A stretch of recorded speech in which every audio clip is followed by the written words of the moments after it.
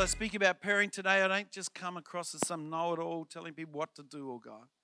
But Father, let the spirit of parenting, oh God, let the spirit of your word, Father, come across in what I'm saying, oh God. Father, in the name of Jesus, help me speak this word in Jesus' name. Amen. Yeah, today I thought I'd talk about parenting. It's Dedication Sunday. It just makes sense to do so. And I'm definitely not an expert. I left my kid at church on Father's Day. Right? I got home, Father's Day lunch. Where's Jack? I don't know. See ya. Back in the car. Right? So I'm definitely no expert. And I'm not setting myself up as an expert. I have 3 adult children now, and they're pretty good. But I don't know what's going to happen tomorrow. Right? So don't... I'm not here to try and tell you what to do. I'm definitely not here to condemn, because I want to tell you there's not a parent here who doesn't think that they could have done better somehow, who doesn't have some regret over something they did or they didn't do. Unfortunately, that's one of the things of parenting. It can be a pretty tough gig at times. One of the things to understand, though, is that God only has children. God does not have grandchildren. And so sometimes our children will make decisions that we are not happy with, that we didn't teach them about. But they've taken on those things. Well, that's their deal with God. We tried to show them as much as we could, but then make their own decisions. God only has children. He doesn't have grandchildren. Each child themselves has to come to a knowledge of God. They have to make their choice. You know, the story is told of this mum who was a drunk. And she just couldn't stop drinking. She just wasn't a good mum. And she had 2 children. One of them became a surgeon, great note, great intelligence, and did very, very well. The other one just became a drunk. And they interviewed both of the kids, and they said, well, what happened? She goes, well, my mum was a drunk.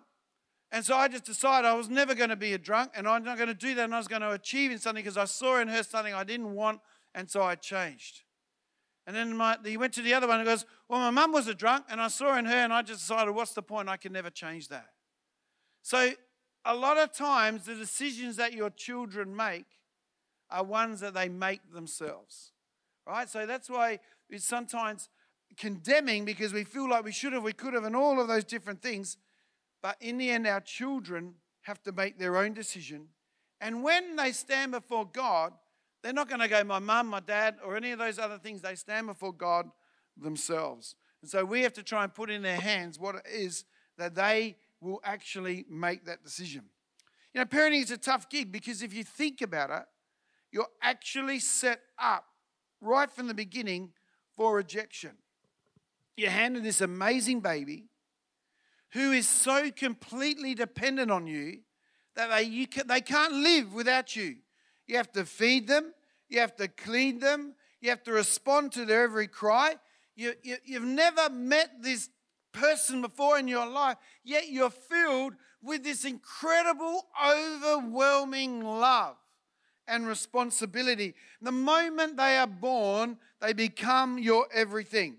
When Jack was born, he was born what they call flat. And so immediately the first thing they do is, Mr. Elmendorp, would you be able to press that red button? And alarms and everything went off. Doctors and nurses and everyone just come running in there, and they did all these different things. Unfortunately, he came in flat. So the first thing they did was give him Narcan, which is what they give heroin addicts who have an overdose. Because somehow the pethidine had gone into his bloodstream, and there was all this action and all these different things, and I'm crying, and they go, it's all right, Mr. Elmendorp, he'll be okay. And I go, I'm not crying because he's hurt, I'm crying because I have a son.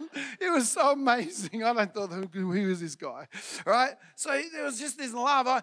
We weren't able to touch him because he had to go in this kind of like this machine sort of thing, and it was horrible.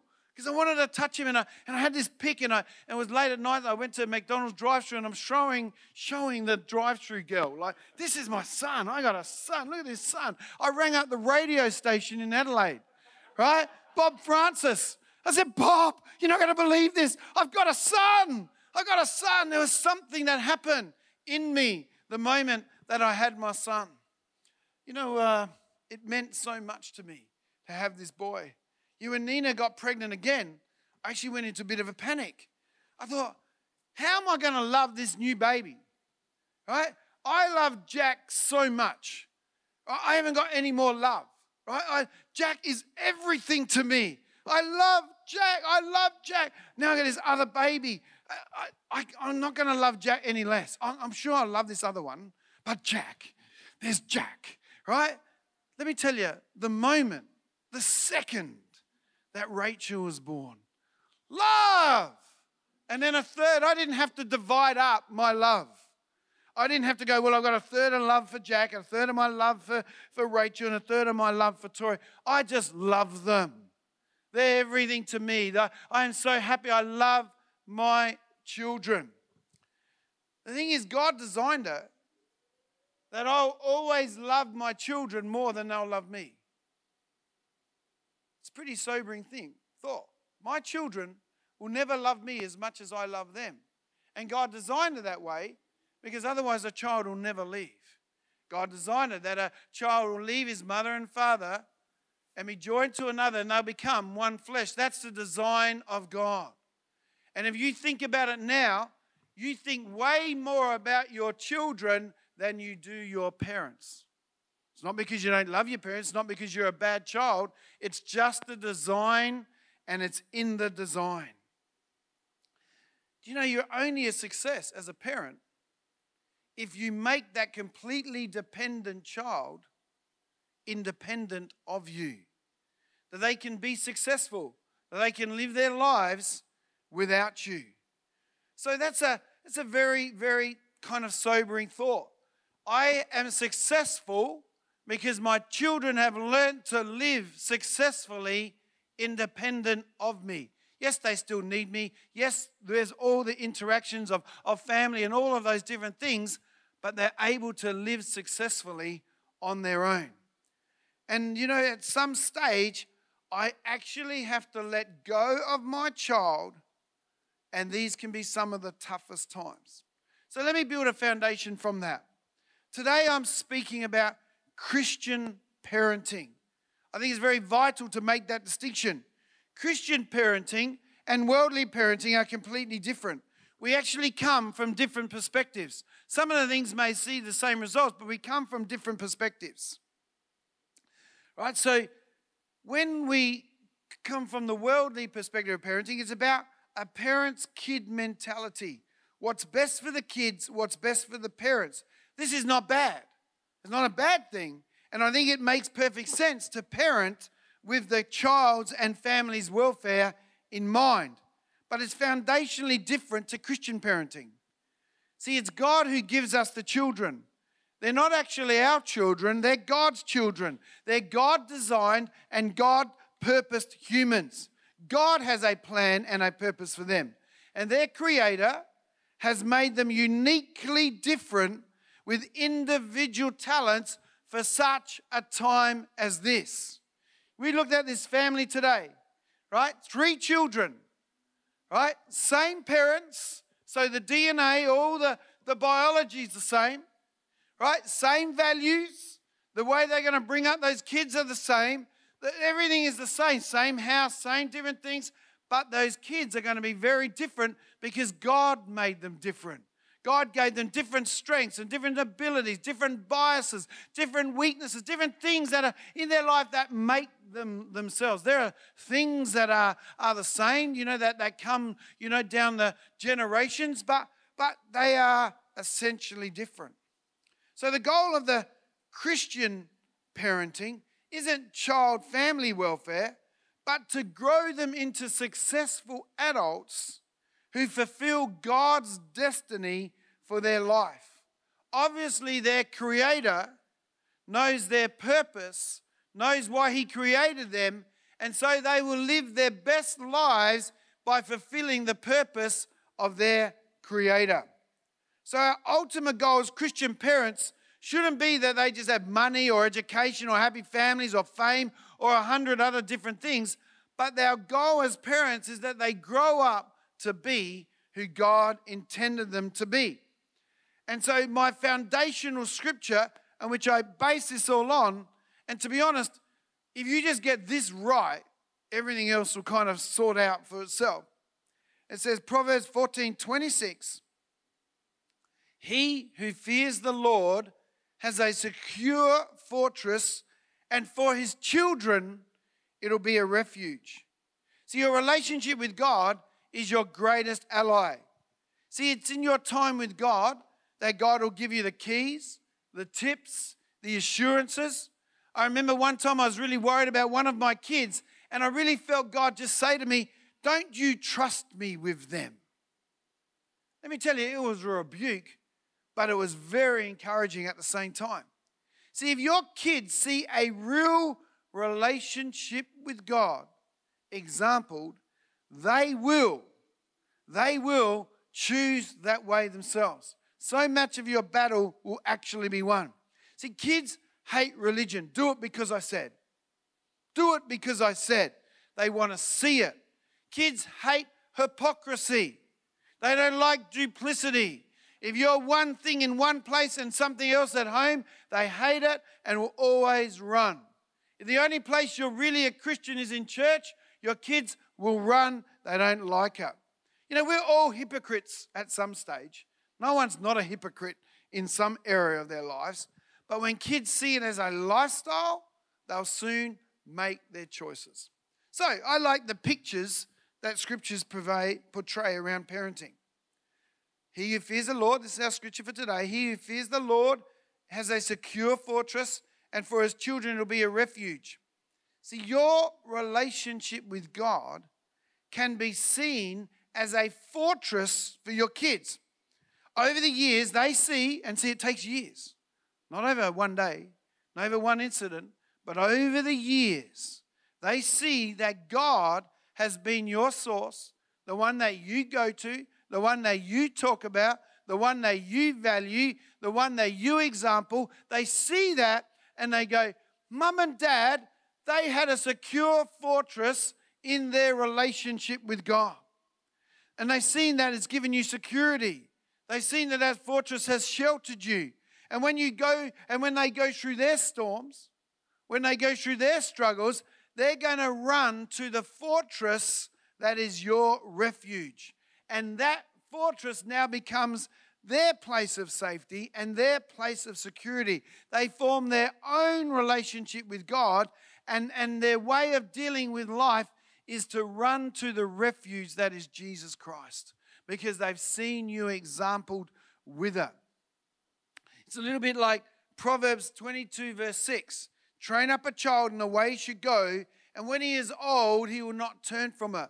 The picture of that scripture is that they would put some honey on the tongue of the child, and that would be sweet, and they would like that sweetness, so they would seek that sweetness. And it's as you show your relationship with God working, it's like putting honey on the tongue of a child, and so they go back to that because they see the sweetness of it. Now, I want to tell you, in that scripture, it's not actually that encouraging, because what happens, it tells you about the start, it tells you about the end, but it doesn't tell you about the middle. And some of you are in that place right now where you've trained up your children. The Bible's giving you a promise that they're going to come right, but right now they're not walking right. And right now they are a great cause of concern. Understand, you've trained them, they're going to come back. They're going to come back. Now, there are 3 stages of parenting. And if you're unable to move through them, you're always going to be in trouble. You're going to have trouble. We can't parent the same way with different aged children. So I call it the commander, the coach, and the consultant stages. So when our children are little, say 1 to 12, by the way, Jordan Peterson speaks very great thing around the fact of kids between 0 and 5, that you'll never get that back before they get to school. Right? Very, very important that you stay engaged. Very, very important that you're there during those times, because they're the times when you have them completely. Once they go to school, they lose a bit of their innocence. Once they go to school, they realize. You know, when my daughter went to school, she went here and she wrote on her ruler, I love God. Right? She was just smashed by her teachers, by her friends, because she wrote, I love God. She just had no idea that everyone didn't love God, right? It was just because we had her, and we're able to put in those foundational things. We're able to put that honey on her tongue so that she would have this sense of God is good. I love the things of God. So when we're the commander, we tell them what to wear, what to eat, where to go, and they do what we say. If I were to change anything, it's probably in those really early days I'd be a little bit more stricter than what I was.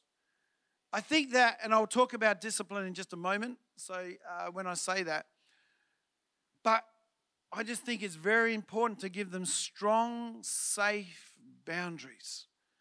Things like reading, things like just eating, things, just all sorts of things. It will just help you so much more. So what we're doing at that stage is we're essentially bringing order to their disorder. See, when you get them home from the hospital, a routine is going to be set. Either they'll set that routine or you will set the routine. You are the parents. I suggest you set the routine. And it's around eat, sleep, and play patterns of living. We start setting order to their disorder. Just as when we came to Christ, our Father in heaven starts to set order to our disorder through the disciplines and making us disciples of Christ. He's setting order to our disordered life. So we set their boundaries. We teach them all manner of things, and those boundaries are there to keep them safe. For example, I teach them to listen to me. That when I ask something, I'm not looking for it on the 5th time. I want them to do it the 1st time. Because if I ask them not to run out into the road and they start running out in the road and I go stop and it takes me the 5th time before they stop, they're dead by then. So I have to make sure they're going to listen to me the 1st time. They're going to understand that I'm setting boundaries that are there for them to help. And it's a good place to talk about discipline. Proverbs 22 verse 15. Folly is bound up in the heart of a child, but the rod of discipline will drive it far away. Young kids don't have wisdom. They just act and feel their way through life. They have no boundaries. So as their commander, I bring disciplines that is going to help them. Now he uses the word rod of discipline, and we can get a big argument in his room right now about smacking. So I'm not going to say you should smack your kids, and I'm not going to say you shouldn't smack your kids. It's the discipline that's important. A child without boundaries or discipline is a child headed to destruction. And your role as a parent is actually to bring discipline, not to bring punishment. Punishment is like the law of the Old Testament. It tells you what's wrong, but it gives you no ability to deal with it. And all it does is leave you feeling resigned. And if all you do is punish your kids, it's like them feeling, you don't love me. You just want to punish me. You just want to dominate me. You just want to have power over me. You broke the law, now bang. You broke the rule, now bang. Punishment may make you feel better as a parent, but actually does nothing for the child. We're looking for discipline. Discipline is given with the child in mind. If it's about me, it's punishment.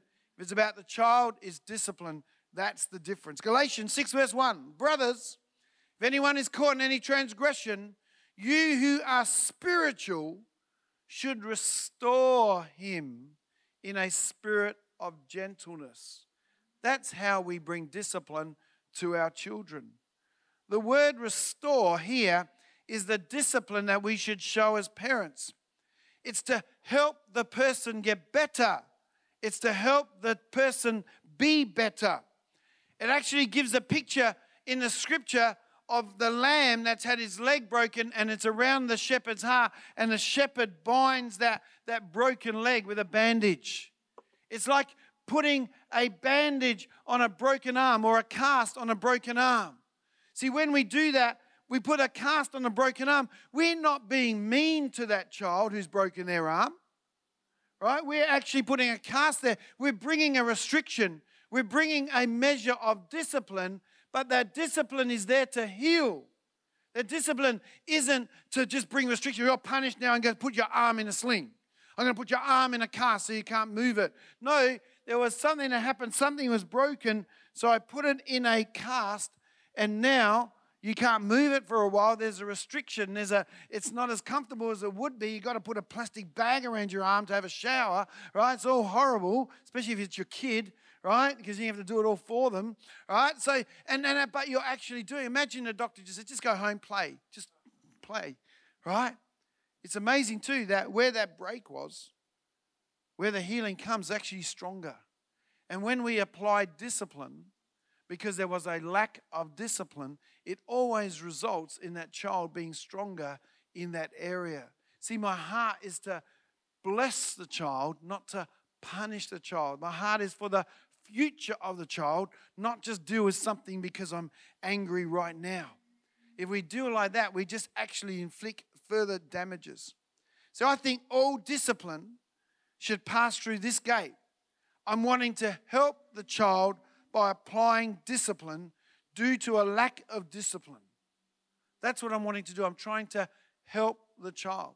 Now, we would do some things, like what happens? You set your rules and boundaries of your house, and just through the process of time, those boundaries get stretched, right? Those boundaries kind of like, okay, it used to be first time and now it's fourth time, and things just get changed, and you kind of put up with it, but then you realize it's just getting too stretched. What we would do, and we would tell the kids, this next week is called Instant Obedience Week. We just tell them, okay, so it's not the third time, second time, first time. The moment that you break, do whatever it is that you know that you're doing, not if they don't know it, if they're doing something they don't know is wrong, I'm not going to punish them for that. I'm going to teach them around that. But when they know they've done something wrong, right, there comes a consequence. And we would do that just for 1 week because we needed to bring the boundaries back again. And that's what will happen. The parenting is like, here, don't ever be so staunch. This is what it is. But just in and out, in and out. Let it ebb and flow so that you're bringing love and discipline into their child. When God disciplines us himself, who disciplines us, he always does it to make us better rather than hurt us. Listen to God's discipline.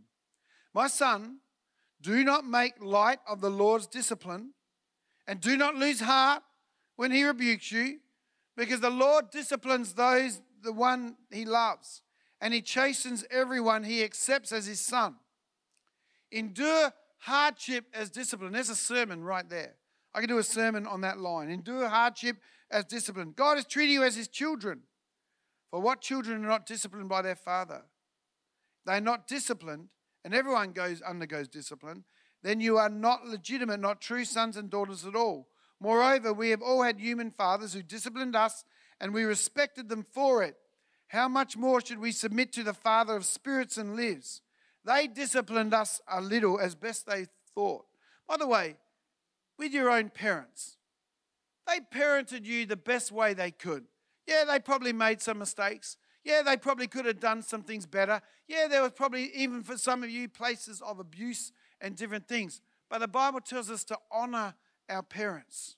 And maybe they didn't have the skills and the abilities because of what they came up with to be able to parent you the way that they maybe could have or should have. They did what they thought was best. So let's cut them just a little slack and let's try and draw them in rather than push them away. Just a little tip there.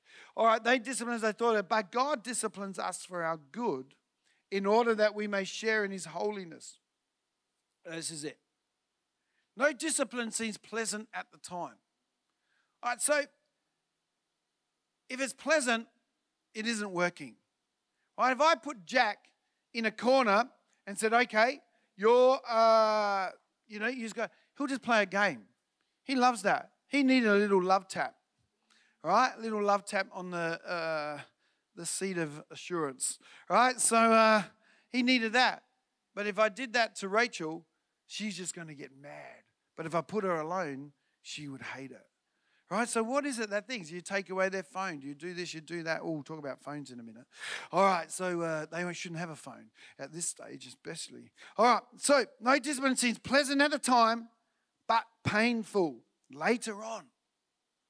however, it produces a harvest of righteousness and peace for those who are trained by it. That's the goal of discipline. When you bring discipline, it's not to punish, it's about their future. I want to produce a harvest of righteousness. I want to have a harvest of peace. I want to train myself, my children, in the ways of discipline. So discipline the right way in the commander stage is very, very important. The way the Israelites parented in the Old Testament gives us some insight of how to parent in the commander stage. Deuteronomy 6 verses 4 to 9, "Hear, O Israel, the Lord is our God, the Lord alone." So we start off by making sure that they understand that it's God that's important. And you must love the Lord with God with all your heart and all your soul and all your strength. And you must commit yourself wholeheartedly. Are you wholeheartedly serving the Lord, or is it just part of your heart? To these commands I'm giving you today. And it says, repeat them again and again to your children. Talk about them when you're at home. Talk about them when you're away on a journey. Talk about them when you're lying down and when you're getting up again. Tie them to your hands as a reminder and wear them on your forehead. Write them on the doorposts of your house and on your gates. I want to say, talk to your children about God, not in a teachy, preachy way, but just in a real life way. God did this to me today. I was reading the Word today. As you're just around the dinner table, just talk about the things of God.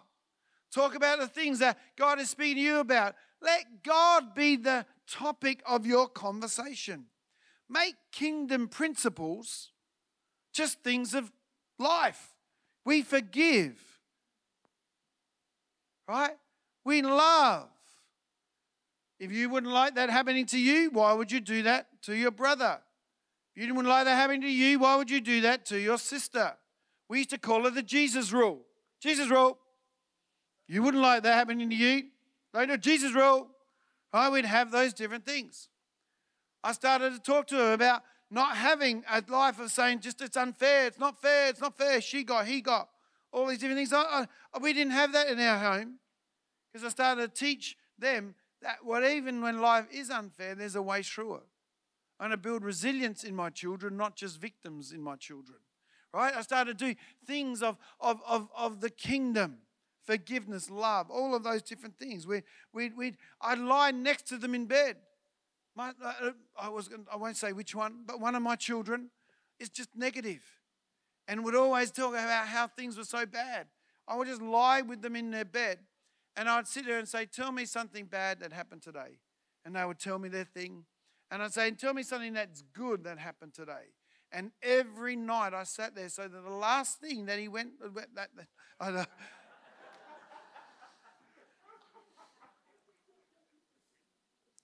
when she went to sleep, all right, that they would just have a positive thought in their mind. I'm going to teach them to challenge those negative thoughts. But that doesn't happen in one night. That happen after night, after night, after night, after night. I'm going to teach them. I'm going to lie in their bed. I want to tell you, fathers and mothers, when you're boys, they're not going to listen that way. They're going to listen this way. Find something to do with them. I'm getting now into the next stage, by the way. But it's just important. Wherever you go on a trip, we made sure in our trips that I didn't let the kids have headphones and earphones and all those different things. We were here as a family, so we're going to go to this place as a family. I didn't want one listening to that, another one listening to this, another one. And then what I'd tell them, they'd wanted to listen to music. Wasn't that keen on that. And I'd tell them, if I hear one swear word or if I hear one sexually suggestive thing, we're going to turn on to talkback. Right? And so we'd be there, and all of a sudden the kids would go, change the channel, right? Because they knew that a naughty thing was coming, right? So, when you're sitting down having a meal, there's great stats on the benefit of sitting down together as a family. And there's going to be different needs of your children in their eating. But if you're going to be cooking 5 different meals for 5 different people in your family, you're making a rod for your back. And I want to tell you, at this commander stage, they'll eat what you put in front of them, right? They'll eat what you put in front of them. Teach them to eat properly early. It just helps. Make your home a Christian one. Be smart. You know, I haven't written the 10 Commandments on the gate of my house. As you come in, these are the rules of our house. But my kids all know it because we've lived it, we've exampled it, we've talked about it, we've done all of those different things. You know, Jesus himself, as a young man, knew that his parents were his commanders. He was submissive to his parents. When he was about 12, it says he went away from his family. They found him in the temple. He's going, well, I'm about my Father's business, about his heavenly Father's business. But he goes, I'm going to listen to you. At that stage, he was still under their command. And even though he was about his Father's business, he listened to them. And so that was very cool. All right, so I would say to you, teach them self-control over ABC 1, 2, 3. All right, teach them how to control themselves and to deal with real life things. They've done studies that say that if your kid goes to school and can kind of, do the alphabet and do basic reading and know 1 to 10, its numbers, by grade 6, they've reached where every other kid is, right? So they have an advantage in the early stage, but by grade 6, it's equal. There's no benefit to the kids who knew how to read when they got to school to those who didn't. But they've done studies and they've done a thing, and you might have seen this on like a TikTok or an Instagram kind of thing, but you put a chocolate in front of a child and you say, look, what I'm going to do, I'm going to leave, I'm going to come back in 5 minutes. Don't eat the chocolate, and if you don't eat the chocolate, I'll give you 2 chocolates, right? And they've worked out with those kids that actually, were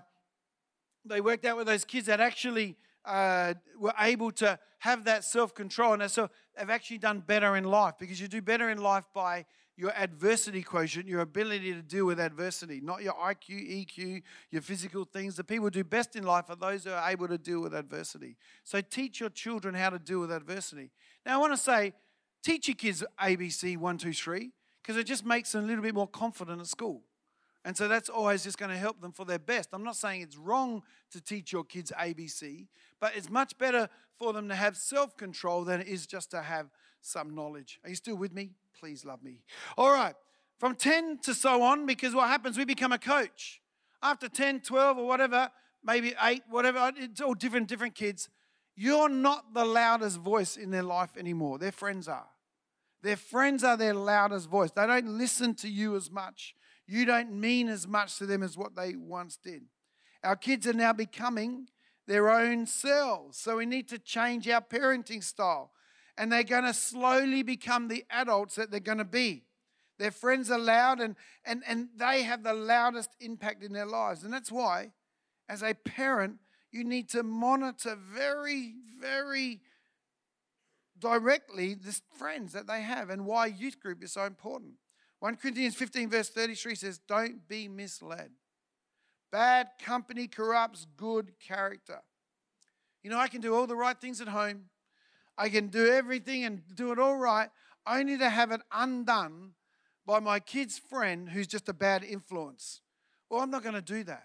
I had this little rule that you're not going to go out with them if I haven't met them, and I've only met them if they've been to my house. So if you're not willing to bring them to my house, then why would I let you go out with them? Because there must be something you're wanting to hide there, right? And so because I just had the rule, it wasn't say you can't go out, can't have those friends, you can't be doing this. I go, I want to see who your friends are, mate.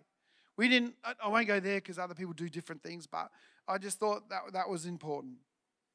All right, so your kids are going to get mad with you. They're going to come to you at 15, tell you they love someone, right? And that they're the one for them for certain, that they just know, right? What's the point of letting them have boyfriends and girlfriends and all of those things, and especially if they're unsaved boyfriends and girlfriends? I mean, just why? It's just foolishness. And sometimes the parents will say to me, well, they're going to see them anyway. Well, they might, but if you say no, you're going to at least know the majority of times. Like when your kids are 15, 16, you pretty much know where they are 100% of the time, right? And if you're just letting them sleep over, some kid's friend's house all the time and you don't really know what they're doing, well, then that's just not wise. I don't want to say that's bad parenting. I just want to say it's just not wise parenting. We sometimes have to be our children's friends. My kid can hate me for 2 weeks. I don't care, right? I'm going to make sure that I'm going to do my job and be their parent. I'm not their friend. I'm their dad. I'm their parent. I have responsibility for them. So I don't care if they hate me. They get over it. Kids change friends every 5 minutes anyway, especially girls. Right? They're also tribal. Right? Why let your kid have a boyfriend or girlfriend at some early stage? Where's it going to go? It's not going to go anywhere good. I'm not going to get married at 16, are they? Right? So it's not going to go anywhere good. Don't lose the battle of the youth group. Are they going to come and tell you youth group is boring? They're all friends. I got no friends there. I hate it. I don't like it. Like, let me tell you, they don't come back. Kids who start going, when they turn 18, they don't come back to church. I just used to say, my daughter said, Dad, you let us do all these things, but you will never, ever relent on us going to youth group. All my friends' parents, they said they didn't have to go to youth group. They didn't have to do this. And she goes, but now I understand why. That none of them are going to church anymore. None of them are going anywhere near church, doing all sorts of crazy things. And, my daughter, who's, strong and in ways, is still in church. Is still doing a church, and I just love that. See, being a coach tells them that you give them a game plan, but it's them who have to live you out. Malcolm Blight was a great AFL coach, and he had one guy in his team, and the guy would always handball. If you don't know AFL, it's where you knock the ball with your hand. Obviously, he's not going to go as far as a kick. And so what he would do is always handball, and Malcolm Blight got sick of that. And he goes, you're not going to be the footballer. His name was Troy Bond. You're not going to be the footballer that you could be by handballing all the time. And so what he said, he goes, if you handball the ball, I don't care if you give away a free, I don't care what you're going to do, I am going to pull you off the ground if you handball. So I taught him how to actually kick the ball, which is going to make it go forward. It's all called football. It's not called handball. Right? So kick the ball. Right? So he did that, and he made him a great player who actually was instrumental in the Crows winning the 1987 grand final. It was a great day, right? It was a great day, still one of the best days of my life, right? So long ago, right? But Crows lost yesterday.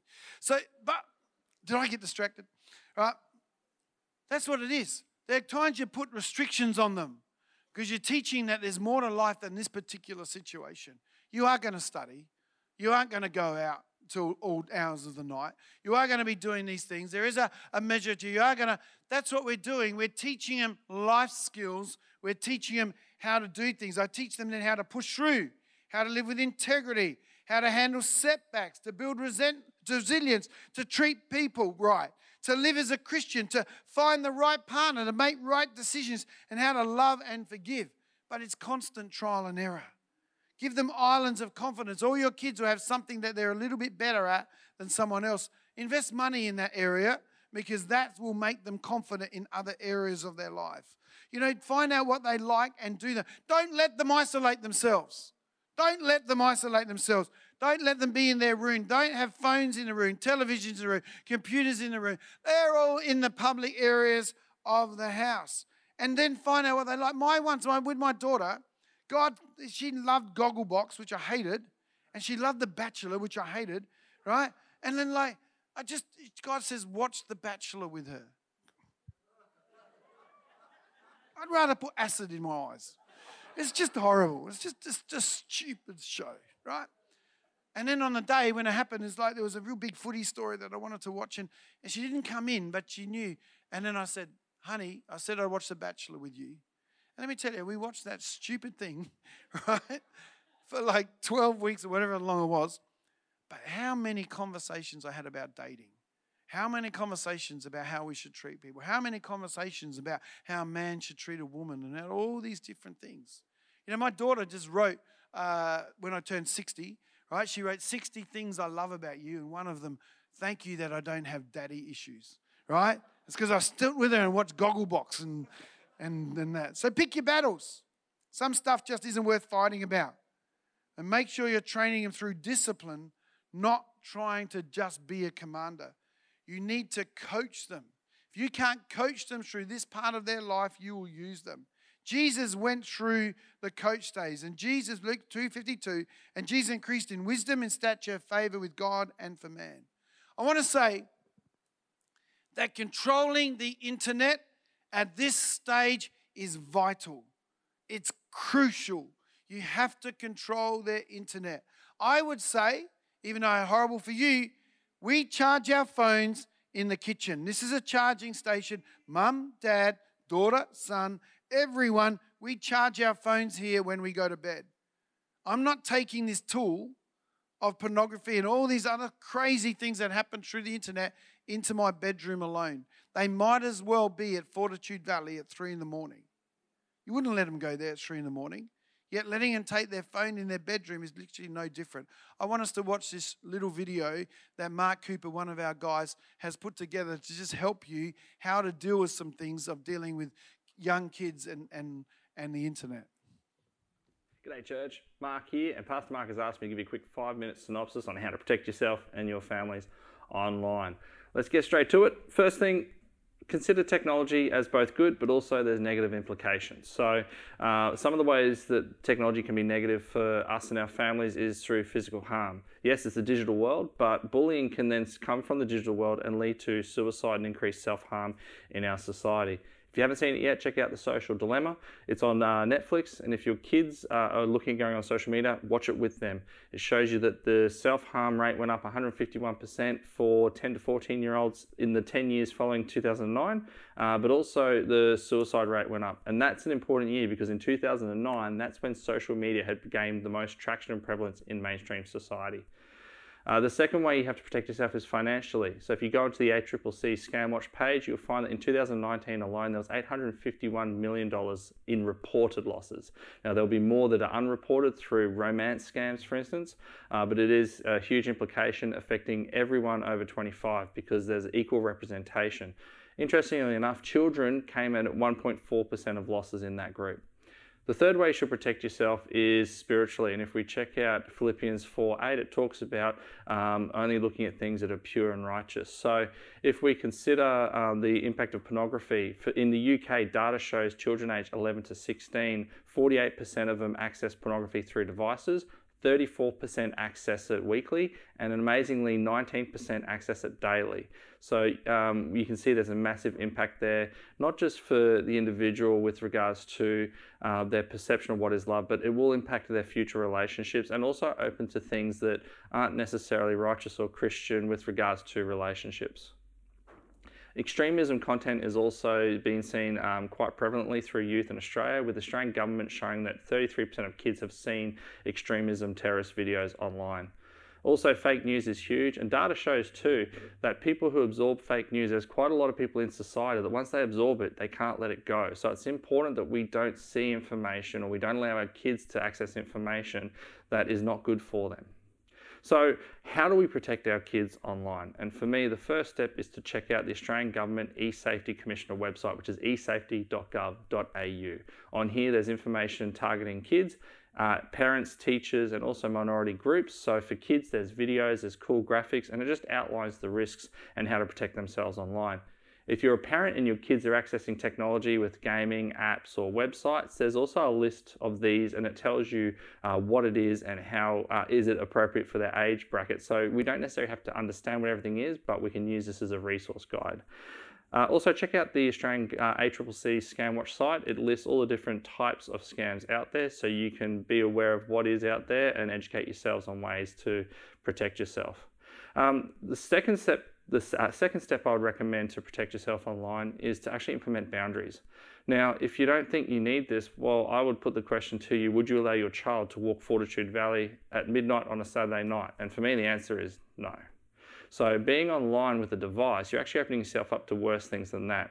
So in our house, for instance, our kids are under 8. At the moment, we're restricting access to technology during school week, and we've found by not letting kids watch TV, their behaviour has improved, but they're also getting outside and engaging in imaginative play a lot more. For me as well, limiting use of devices with our families in communal areas of the house is huge because you can see what they're looking at, and it also is a barrier to prevent them looking at things that they should not.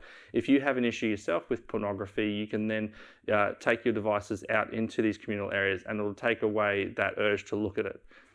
Another way we protect ourselves with boundaries is through Wi-Fi scheduling. Some modems will allow this, where you can say turn off Wi-Fi, say at 8:30, turn back on at 6 a.m. Remember, nothing good happens at 2 a.m, so why do you need Wi-Fi on then? The last way we can also protect ourselves is through content filtering. If your modem has this option you turn on, it may block certain malicious websites as well as pornography and enable safe search only for Google and YouTube. Check it out, give it a try, it may be good for you. Lastly, I'd recommend checking out the big software websites. So Microsoft has a family safety page, Google has their Google safety page, and also Apple has their Apple families. And in there, it will tell you about different features and apps that are already in the devices or that you can download to devices to protect your kids and to protect yourselves online. So in 5 minutes, we've covered a lot of information. It's hard to cover it all, but I've actually created a blog for this. So scan that QR code that's on the screen. If you're not into QR codes, check out aspireqld.org.au, click on the technology page, and there will be the blog right there. There's a lot of information there. We'll make sure that it goes on our website at mergechurch.life, but access that stuff because it will just actually help you. I'd also say to you, if your kid is not going to drive a car till he's 16, do they actually need a phone? It's a bit controversial. Do they actually need a phone until they're 16? Right? Are they really at places where you don't know or where you can't contact someone? Maybe if you're that concerned, maybe you can have a family phone that when they go out they can do. So it's something that, like they'll tell you every kid at school's got it. They'll tell all the different things, but in the end, you're their parent, you're not their friend, you're trying to help them out. Do they really need a phone before they're 16? And all the kids are hating me right now. Okay, I've just noticed it's quite late. So I'm going to finish quickly. Maybe the band could come up. We come to the consultant stage. And there's really not a lot to say here other than consultants are invited in. They don't just come in, they're invited in. So what happens is our children are now living lives separate from us. I am now a consultant to Jack. I'm not his commander. I'm not his coach. I'm his consultant. And if I've done my parenting right, he's going to come to me and he's going to talk to me. He's going to ask me questions. He's going to come and do things. And because I've been a good person in his life, they're living successfully after. And we have to let them leave and cleave. They're going to leave you and they're going to cleave. I remember seeing Jack do his wedding dance with Tiana. And I loved his wedding. His wedding was great. But in that dance, I wasn't happy at all. I just saw that my son loved Tiana way more than he loved me. Right? That she was now what he was about. I saw the love in that wedding dance. And even though I was happy for him, I was kind of like ticked as well. I was like, no. But that's what it is. He's got to do that. He has to do that. I can't come in between him and Tiana. If there's issues, he'll come and talk to me. He'll invite me into his life. I can't interfere. They may do something. I go, what are you doing that for? Why would you? That's a dumb decision. Well, who cares? It's their decision. It's not for me. I don't know what it's going to be like walking my two daughters down the line to their boyfriends and when they get married. I don't know. That's actually going to be the slowest wedding walk in the history. I might start the walk from my house to here. I was just like, you sure, honey? You sure? You really want to do this? If you don't want to do this, you don't have to do this. No, I won't be doing that. I would have scuttled it way before then if I didn't like. No, but no. Kids are going to hurt us. They are going to hurt you. Some of the pains, and I know, and I'm talking with different people, and over the years, just your kids hurt you. There's pains that are there. They're going to make bad choices, and sometimes they're going to be scarred by those choices. They're going to carry a limp. They're going to carry some damage because of a choice that they made. But it's them that are living their lives. And like we're a consultant, we can only come in when we're asked. Parent, there's going to be times of rejection. Mary says, I would come to Jesus, and Jesus, well, who am I? Who's my mother? Who are my brothers? There's going to be rejection at times as they're busy about going the life that God has called them to be. But that means you've been successful because they're actually doing life without you successfully. Some of the best times of our lives are going to be with our kids. Some of the worst times of our lives are going to be with our kids. You know, some of the best times that I had with my children, when I was at my worst, when I acted childishly, when I acted in anger, when I acted out of just madness or insecurity myself. I've acted out of that. And then I've had to go to him and say, I'm sorry. Dad got it wrong. He shouldn't have done that. I shouldn't have said that. I shouldn't have acted that way. I was selfish there. I wasn't thinking about you. I was just thinking about me. And when I come to you, my children like that, and I say, sorry, how can we do better? What am I going to do the next time you do this? Because the action may have been bad that caused my reaction, but my reaction was still wrong. But I still have to deal with that action. So what are we going to do next time? And so out of the worst times of my parenting came some of the greatest solutions and some of the best things of love and of how it is. That's how it works. That's how it works.